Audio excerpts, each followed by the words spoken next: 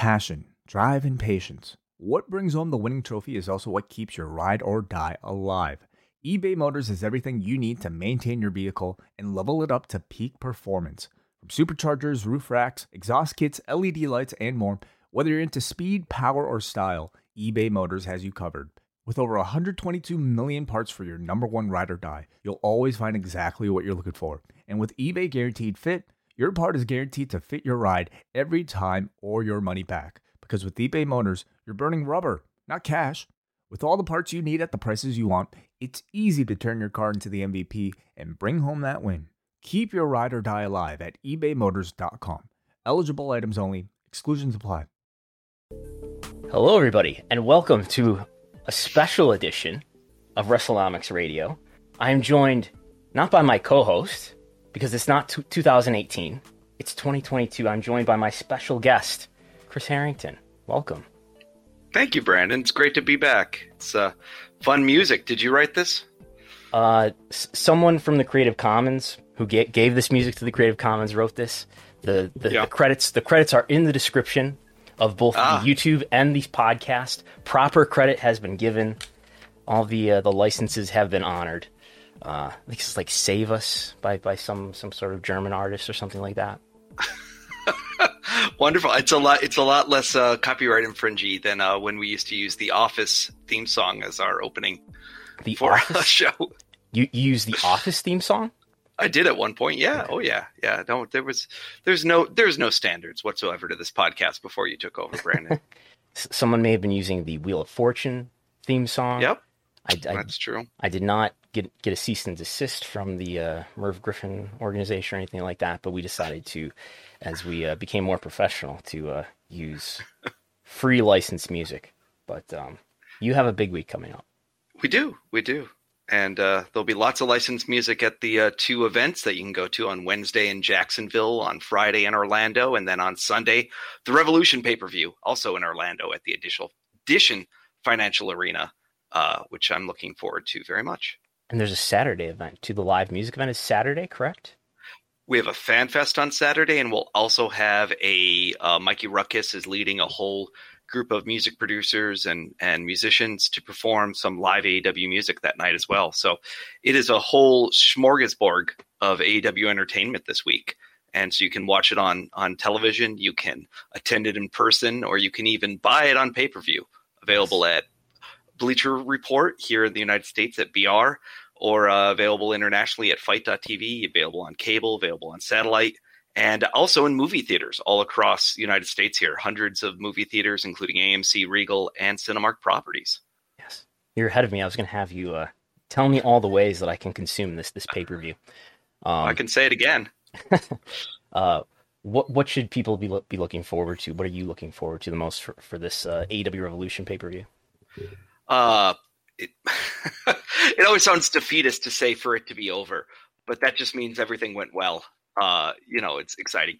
I'm really excited about the Adam Page and Adam Cole match. Unfortunately, we don't have a referee named Adam involved, but who knows? Maybe we can hire a new Adam referee. Maybe if Chris Gallo wants to rename himself Adam, he could have had the position, but unfortunately, he's choosing to go by the finer name of Chris. I think Eddie Kingston and Chris Jericho are both maniacs, and so seeing the two of them come into the ring and fight, as I know that they will, is really exciting to me.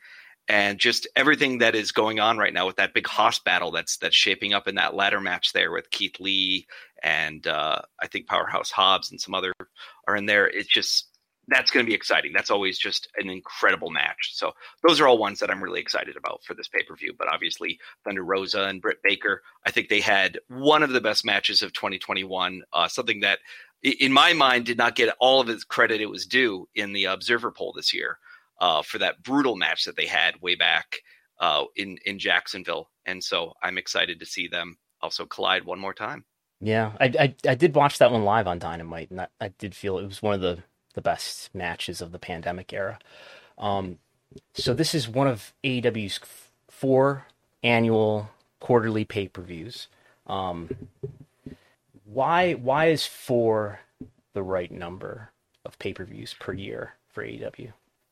I think 4 is a great number for the pay-per-view number for us when it comes to just being able to build on television and make sure that, you know, we have this property where we're interfacing so well between what we're doing on the weekly television program with 3 hours, we're doing with the dark programming weekly, and then most importantly, what we're doing with the pay-per-view as a pinnacle. I think to revitalize the pay-per-view industry for wrestling and get people again paying $50 domestic is really an accomplishment by AEW, and motivating people to make sure that you're delivering always at that high level is really important to us. Yes. In our mind, we have really put forth some great pay-per-views every single time, hours and hours and hours of great content. And I think it flows very naturally from event to event with the television build. 4 is a great number. Maybe there'll be more in the future. Maybe there'll be less in the future. But I think right now we've made that promise, and the people seem to be responding. And what was great is that we're seeing strengthening throughout the whole year. I think at one point it was kind of like, it seemed like the first half of the year might be stronger than the second half. But most recently here, when we had CM Punk come on in our All Out event and then leading into Full Gear, our Full Gear numbers were up enormously. And so that's been such a success for us to see year over year the pay-per-views grow. You know, 4 is the right number for us because we're seeing growth. When you stop seeing growth or you stop seeing revenue opportunities, that's when you might pull back or reconfigure or reconsider. But we're seeing growth, so it seems like we're doing the right things. And the closed circuit business is something that I have no experience as a wrestling fan myself, but I've heard stories of older people who used to go to see, say, WrestleMania at a movie theater, and that's something that after pay-per-view came along seemed to go away. You've brought it back here. We saw WWE do it for SummerSlam. They don't seem to have repeated that, or at least I haven't seen any press releases related to that, but you're continuing to do it, so it must be working out. You're saying you and it's my company as if I own and run it. No, it's our company. All Elite Wrestling is in fact partnering with these movie theaters. And it was a really exciting opportunity for us in coming out of the pandemic, where we heard from movie theater operators that they were looking for ways to bring people back to the theaters afterwards, and to find it in a safe fashion and in a way that was going to be appealing to people. And I think that community aspect of watching wrestling is something that is really appealing. When I was in high school in the 90s, I would go and have, pay-per-view parties where we'd all go over to somebody's house and we'd throw a couple bucks in the middle and get pizza, and we'd watch the event, maybe even put some side bets on the Royal Rumble. And I think for us, it's similar, that experience is more enjoyable when you're doing it with other people, whether they're at your house or whether you're at a movie theater. And I think movie theaters have elevated so much over the last few years here to be competitive entertainment sources for people with, nice chairs and nice food and alcohol and all the other services that are coming out there. It's more and more exciting that it's an affordable way for people to go and watch the event, and it's a fun kind of destination opportunity. On top of that, what we're seeing is a great response is that we're hearing from theaters, hey, we're getting new people in. Hey, we're getting people buying tickets in advance. Hey, we get people that want to go to each one of these each one of these showings, that they will continue to grow with word of mouth. And a lot of these theaters, we had to set limits on how many people could go based on COVID protocols and safety protocols.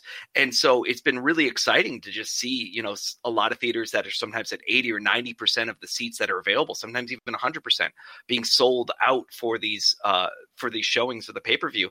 And it does feel a little bit like what is new is old. What is old is new again when it comes to this stuff. In the 80s, it was all about the live events, and with a smaller focus maybe on the pay-per-view and the closed circuit showings, but those were definitely big revenue opportunities. And for us, it's very similar, where I think that's a big opportunity for us, is those pay-per-view tentpoles, and growing that kind of secondary market is big for me. And I'm hoping to see it grow a little bit more in the traditional bar space in the future too. But we've seen a huge growth in the movie theater space, and we've seen them have a really great way of having kind of constant advertising opportunities where they can reach so many consumers, because they obviously place screeners and have mailing lists and loyalty clubs and so many other things going on. And they're fighting for eyeballs and dollars, just like every other entertainment venue out there. So I appreciate that. And I think it's a great way of elevating what the pay-per-view can be for people. So I'm excited that we put that together. And I'm really honored to know that we've grown it from, I think it was less than 20 theaters, maybe only a year ago, to over 300 this time. And the bars, like when I see UFC is going to be played at some bar, that's not just they're obviously not just paying the pay-per-view fee to do that. They're making some sort of deal with UFC in that case, and and you're saying that hasn't happened yet for AEW, a deal with bars. I think it's a little bit. I'm using my WrestleNomics mug here. It's good. Available where? At store.postwrestling.com. You can get yours today. Yeah, it's very nice. It's one of 3 WrestleNomics mugs I have. Yes. I always make sure to rep my roots. No, we do have definitely bars and restaurants that are carrying us as well. And if you go on to the All Elite Wrestling webpage, there's a where to watch tab, and we do kind of lay out all the different places that you can watch our events at. But UFC, they call it commercial pay-per-view. Basically, it's home rather than home pay-per-view. There is distributors who work a lot on making sure that there are events that are being carried by alternative venues, which can include bars, restaurants, movie theaters, all those kinds of chains. And UFC's been incredibly successful with that as their campaign. And, that's definitely something I aspire to in the future here, is to replicate some of their most successful pay-per-view distribution techniques. Always want to learn from the best. So the pay-per-view in Orlando looks to be sold out, according to the WrestleTix estimates. Very few first market tickets left. There's a report from Dave Meltzer that there's a lot of secondary market sales for this. As much as half of the arena is made it to the secondary market, according to his report. Are you seeing that? Am I seeing Dave's report, or am I seing those numbers? Are you seeing those numbers?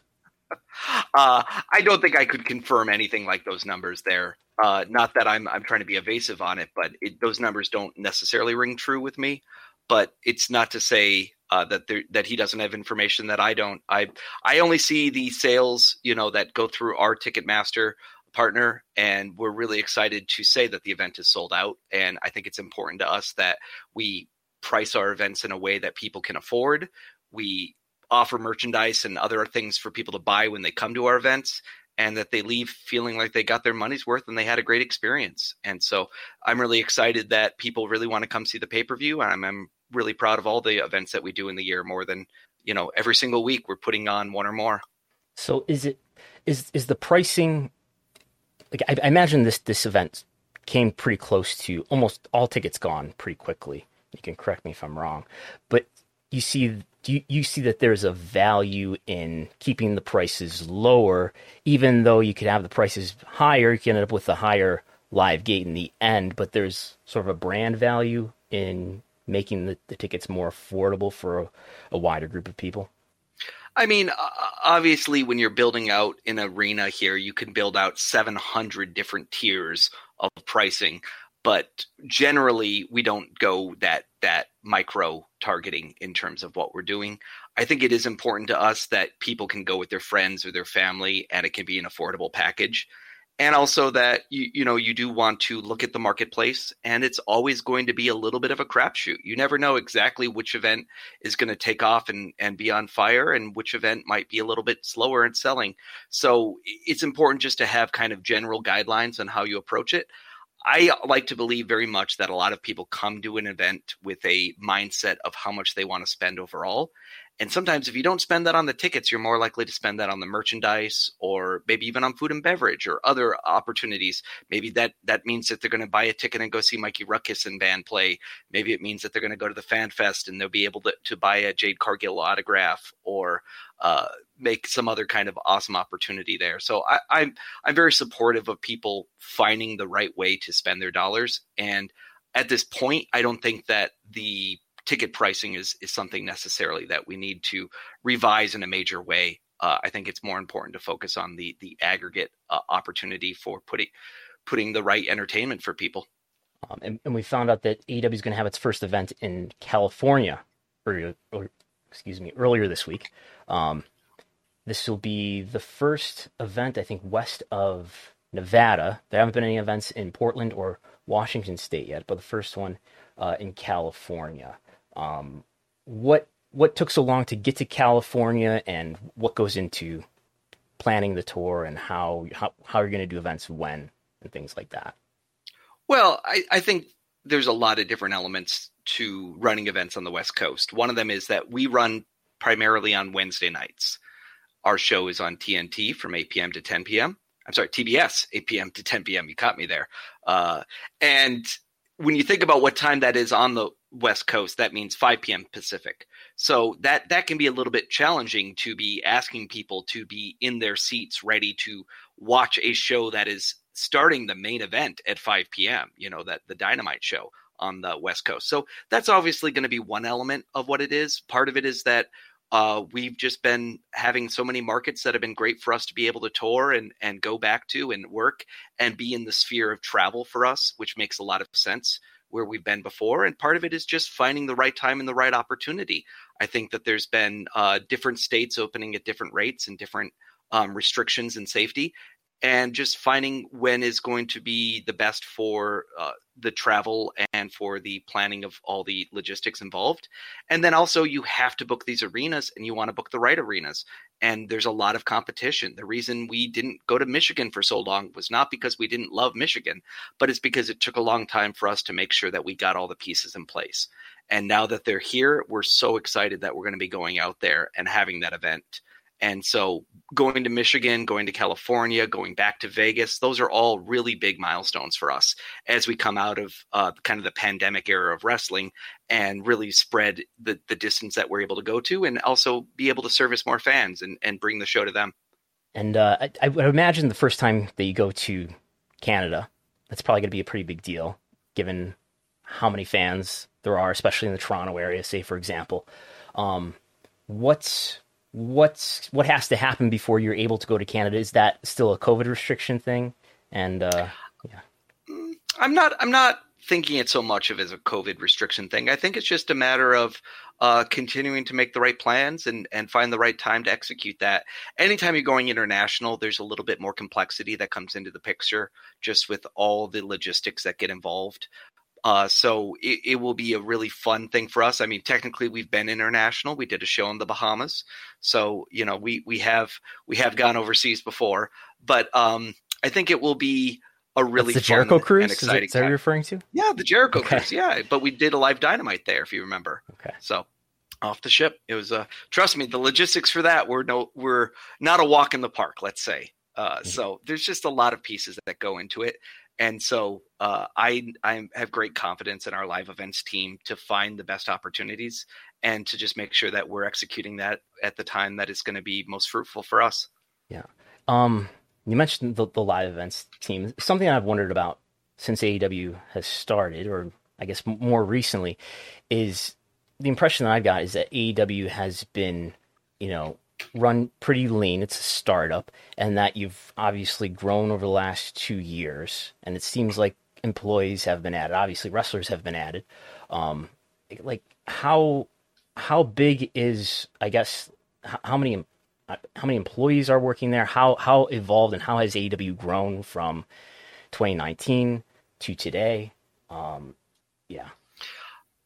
I think I'm not going to give exact counts by department or anything like that, but I think what we see a lot of is that obviously as you grow as a roster and as you grow as a television show, we're performing 3 hours of televised content a week. And that means that we need to have all the support staff that's appropriate for the roster our size. And I know you in the WrestleNomics annual yearbook, you do a count there of the number of people with 10 or more matches by promotion. And you can see how that number increases year over year. And you can see how AEW of 2019 was at one number and AEW of 2021 is at a very different number.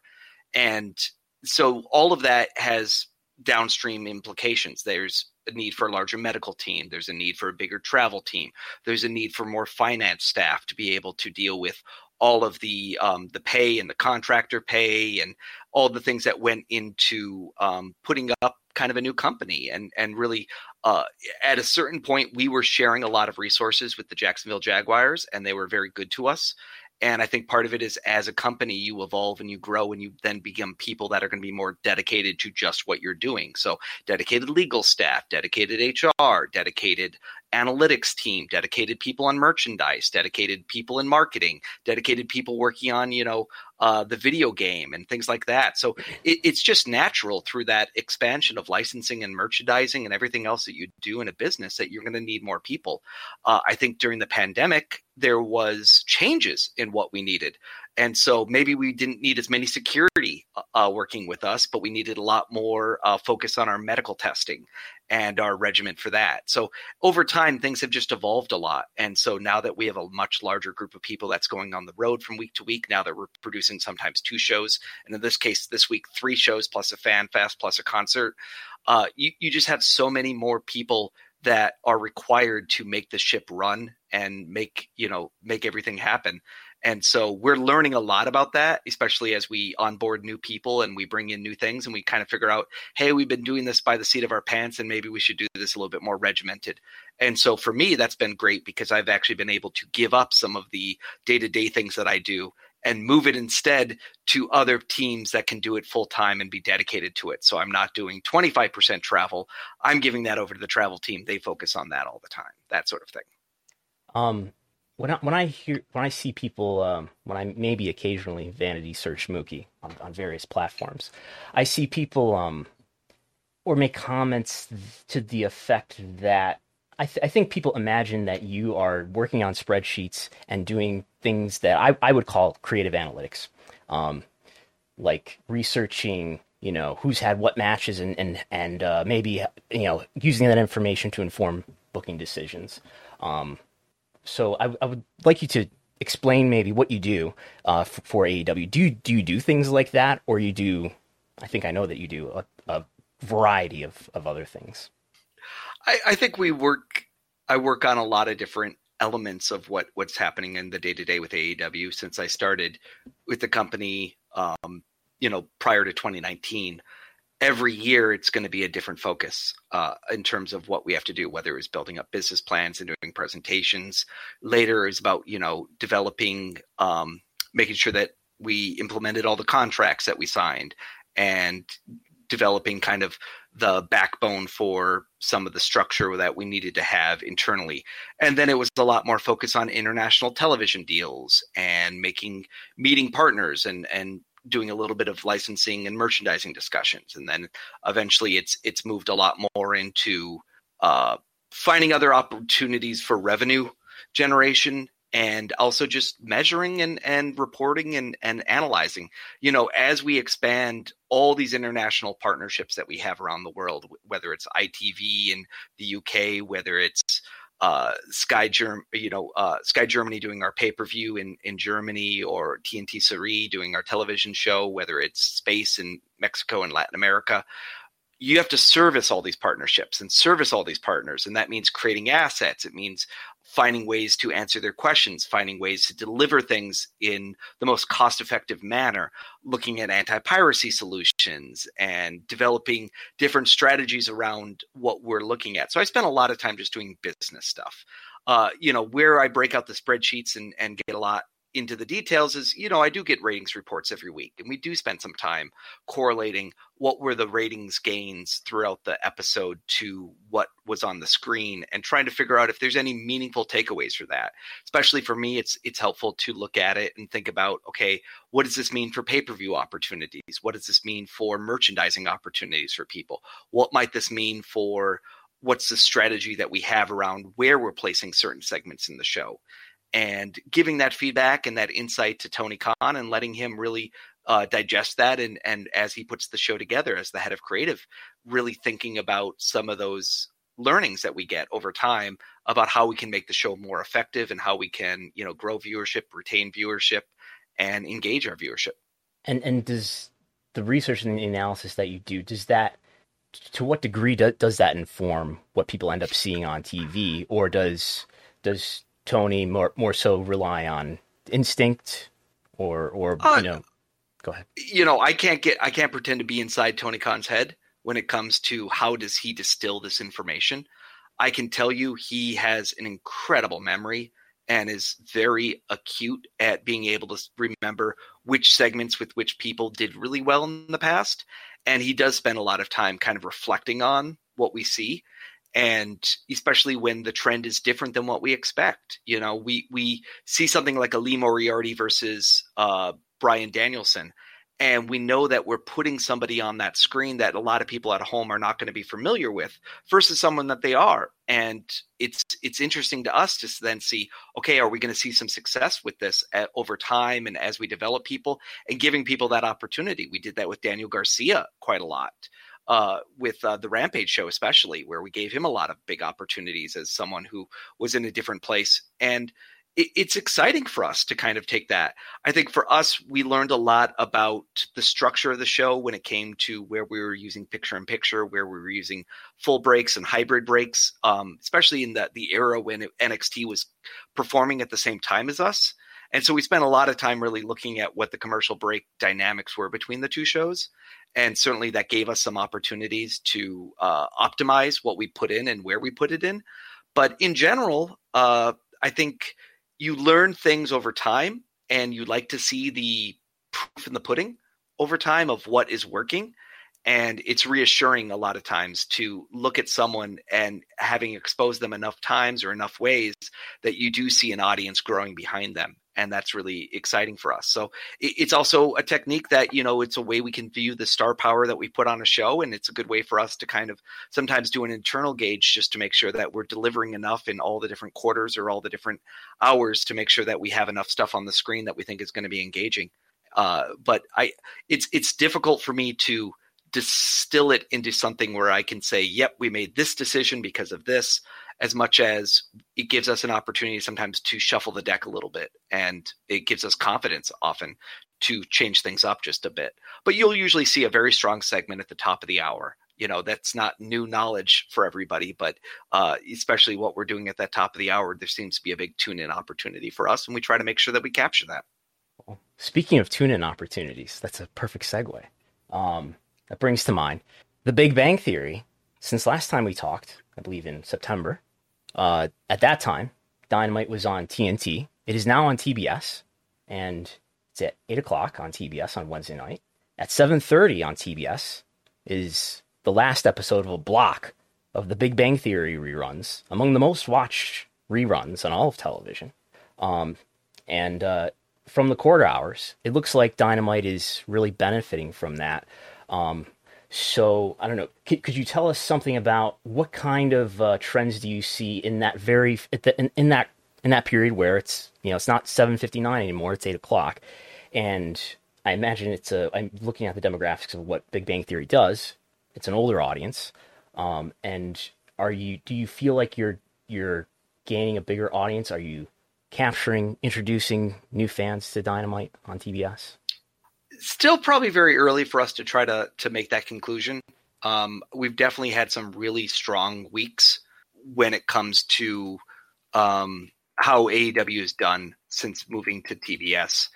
And we couldn't be more thrilled than just how well that's turned out for us. I think it was something where, you know, we didn't know what it was necessarily going to look like, but the network had confidence in what we were doing, and we've only seen success, and that's really been reassuring. Yes, is there any kind of a normalization that happens in the first few minutes of a program? Absolutely. You know, we might go from, you know, on a show that maybe is averaging, you know, 1 million viewers, we might start off at 1.3 or 1.1 million viewers, but within 2 minutes or 3 minutes, you're finding that audience. But it's not like you're going from 2 million down to half a 250,000 viewers or something like that. It's a much more gentle curve than I think sometimes people think it's going to be. And sometimes people have overstated the impact of what that female audience might look like. I think it's a lot more people are tuning in to watch AEW at the start of the hour than we're getting necessarily a live flow from that Big Bang Theory. So what we're seeing a lot of is people still finding us and tuning us in. And so maybe that audience, maybe on that F2 plus, that older female audience, there's a little bit more of a decline there, going from maybe 600,000 to 400,000 to 300,000. But when you're looking at, you know, even the female 18 to 49 audience, we're not necessarily seeing such crazy numbers that suggest it's all these people that accidentally just left their television on and were watching. We're seeing a lot of people making the conscious choice to watch AEW.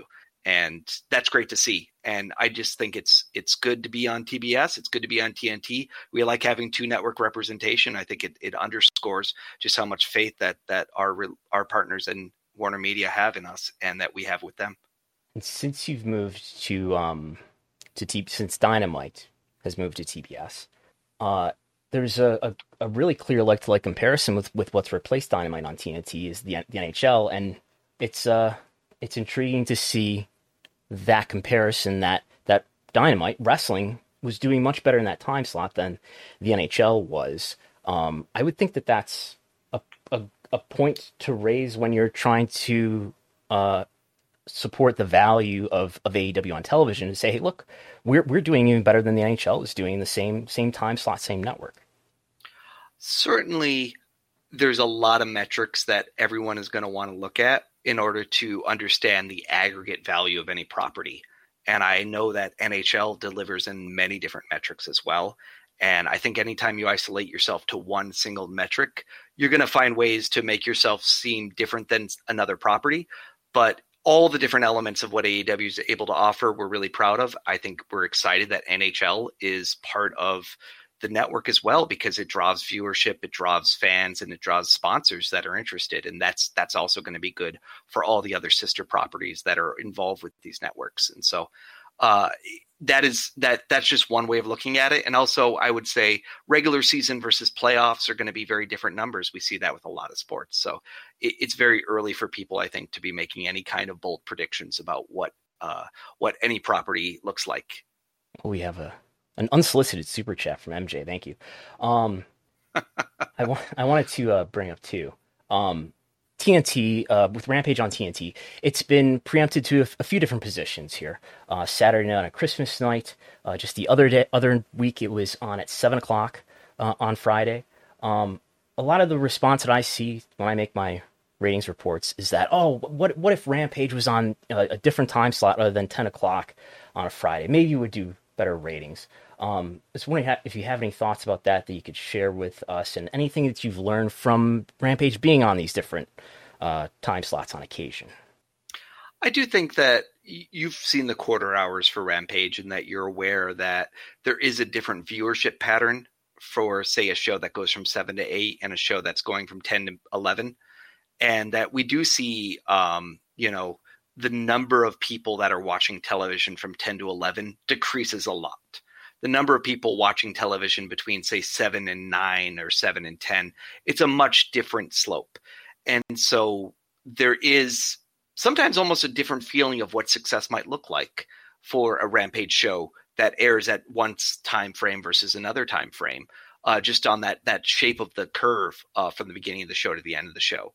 And certainly, something that Tony Khan thinks a lot about in terms of where he puts different events, where he puts different matches, and the desire to, make someone tune in, see the show, and say, I want to stay with the show to the very end. And that's always going to be our focus on any time we put together a program, is to say, we want you to appreciate everything that we're doing. And at the same time, you're always going to be fighting the natural attrition of what's happening in the greater forces, whether it's just people that turn off the televisions during a certain time as the night goes on, or whether it's news ratings being way up with things that are happening, and knowing that that's going to change maybe where you rank on the night. But it's not always that important to focus on the week-to-week battle as much as it is about building the brand and building the opportunities with our individual superstars, and building the programs that we're doing, and hopefully delivering wrestling content that people feel the need to go and buy and go to spend their money to watch, and that they feel engaged with, and characters that ring true and authentic to them, which is what we're really focused on doing. Yeah, I think it's really easy to get caught up in the short-term week-to-week ratings trends. Could you imagine if you hosted a program where you had breaking news updates, maybe even several times a week, just to report numbers, as if that was the biggest focus? But here's the thing. WrestleNomics is trying to talk these people into sanity, and into saying, hey, look, here's how to read it. Hopefully, that's my goal. Yes, but there was a 30-minute period in October where SmackDown and Rampage went head-to-head. SmackDown was on FS1, preempted from Fox. And and the demo was extremely close. Correct me if I'm wrong. I think Rampage was ahead by 1,000 viewers according to the Nielsen measurement. Was anything learned from that experience? Do you get feedback from the network? Are they proud that that you were so close or even slightly exceeded a WWE program on that occasion? I think it's always a great talking point whenever we're making the pitch to whether it's international partners or partnerships that we would like to have, whether it's sponsors or merchandisers. But ultimately, we're really more focused on the stories that we're telling and the wrestling that you see on the screen. And so, of course, we discuss it. Of course, we get excited about those things. But to be honest, I'm so focused right now on what I'm doing this week and television and the logistics and all that. You're focused on yourselves. you had to take me back to even bring me back to that moment. I'd rather talk about the cool matches that we were having at that time rather than the numbers, just because it's a big universe and there's a lot of opportunity for people to watch wrestling, and we're happy that there's so many people that can watch wrestling and that you can see great matches on television. Very recently, Cody Rhodes and Brandy Rhodes announced that they're leaving AEW. So that leaves a lot of questions about what happens with Rhodes to the Top. I know there was a report in November that Rhodes to the Top is going to be renewed for an additional season. Is there anything you can tell us about what the future of that program is, or if it's not going to continue? Is anything going to replace it, or anything that you know right now? I don't know anything about Rhodes to the Top. That would be between that's something the network would have to answer, not me. But that was an AEW show, correct? I think Tony Khan might have been credited as an executive producer on it, but I wouldn't necessarily have called it an AEW show. But I didn't ever work on Rhodes to the Top, so I can't really speak to it. So, but we will miss Brandy and Cody, and they were such a important part of bringing this company into existence, and we had a lot of really good adventures, to be really honest, from the beginning with them. And so it's been really wonderful working with them these last 3 years. And yes. I'm really glad that AEW has had a chance to work closely with the American Heart Association and Culture City and the pet charities that, were things that were examples of just projects that, for instance, Brandy worked on and brought us closer to. And I appreciate that. I'm glad we're continuing on with those projects as well.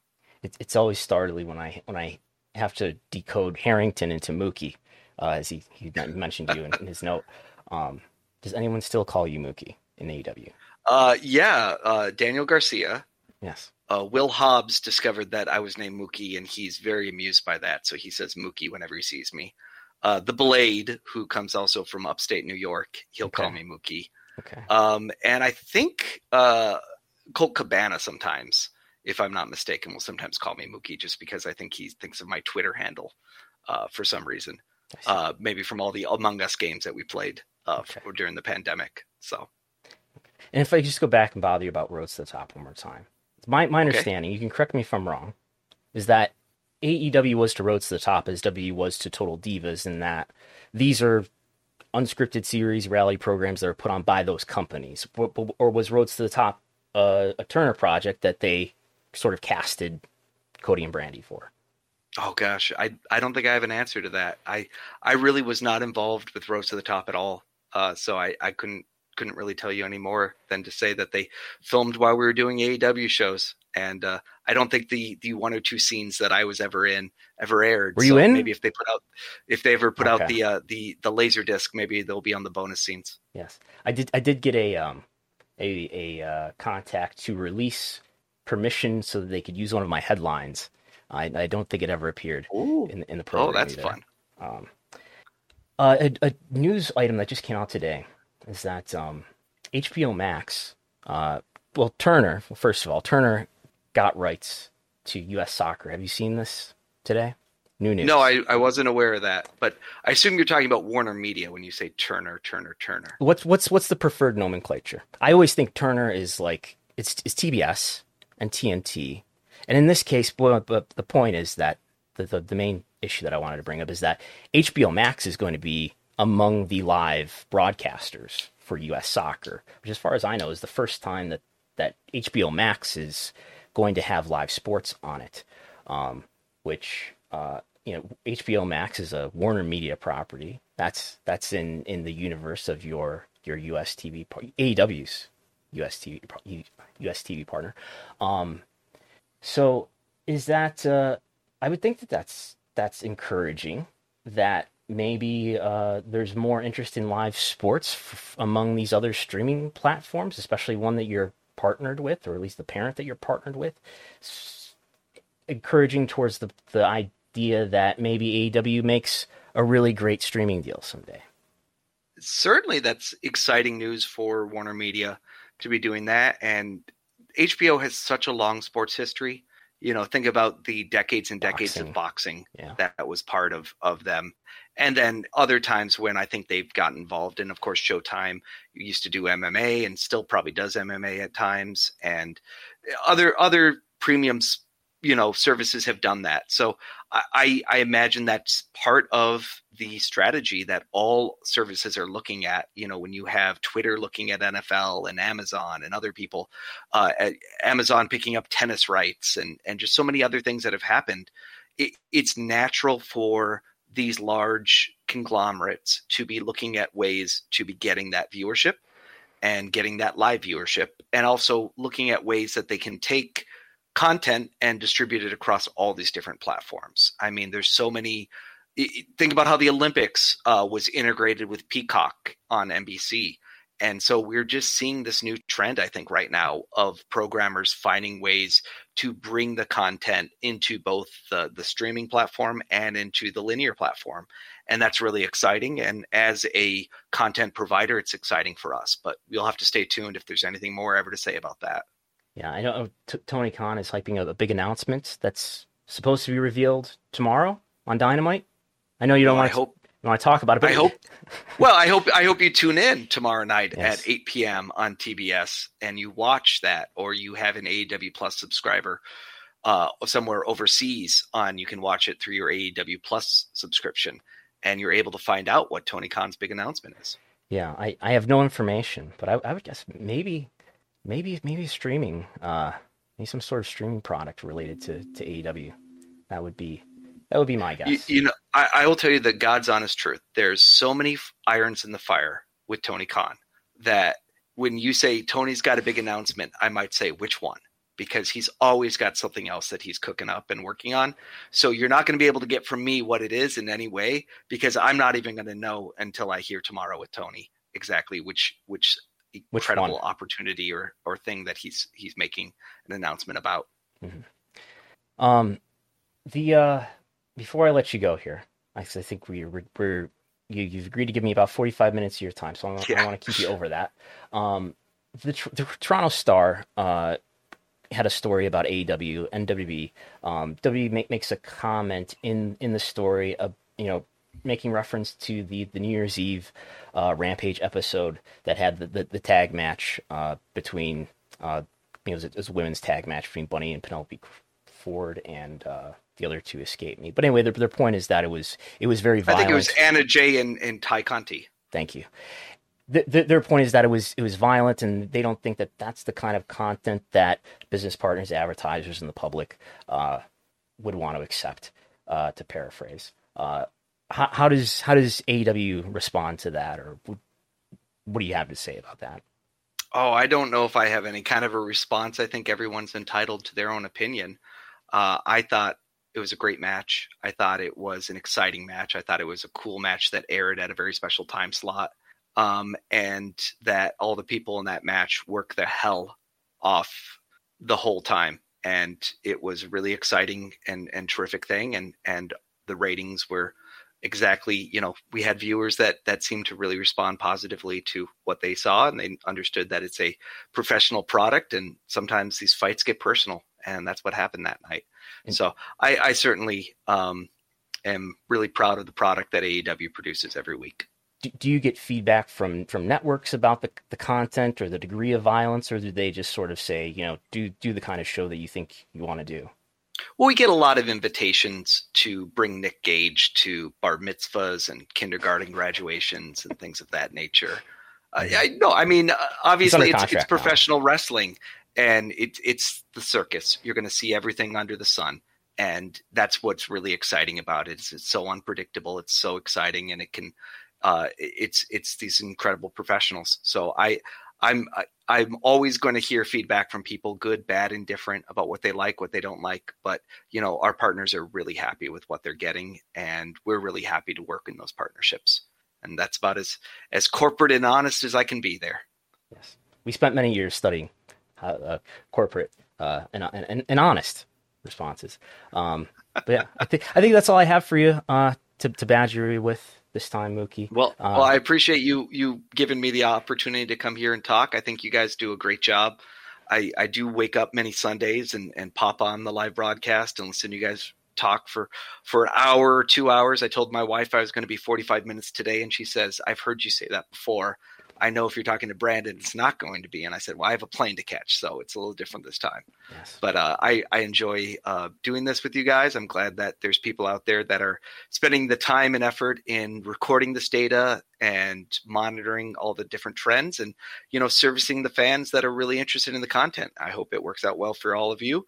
If fans are interested, they can watch the pay-per-view this weekend, again on VR. We have a whole bunch of new VR apps that have been released here, so it's available on Apple, it's available on Android.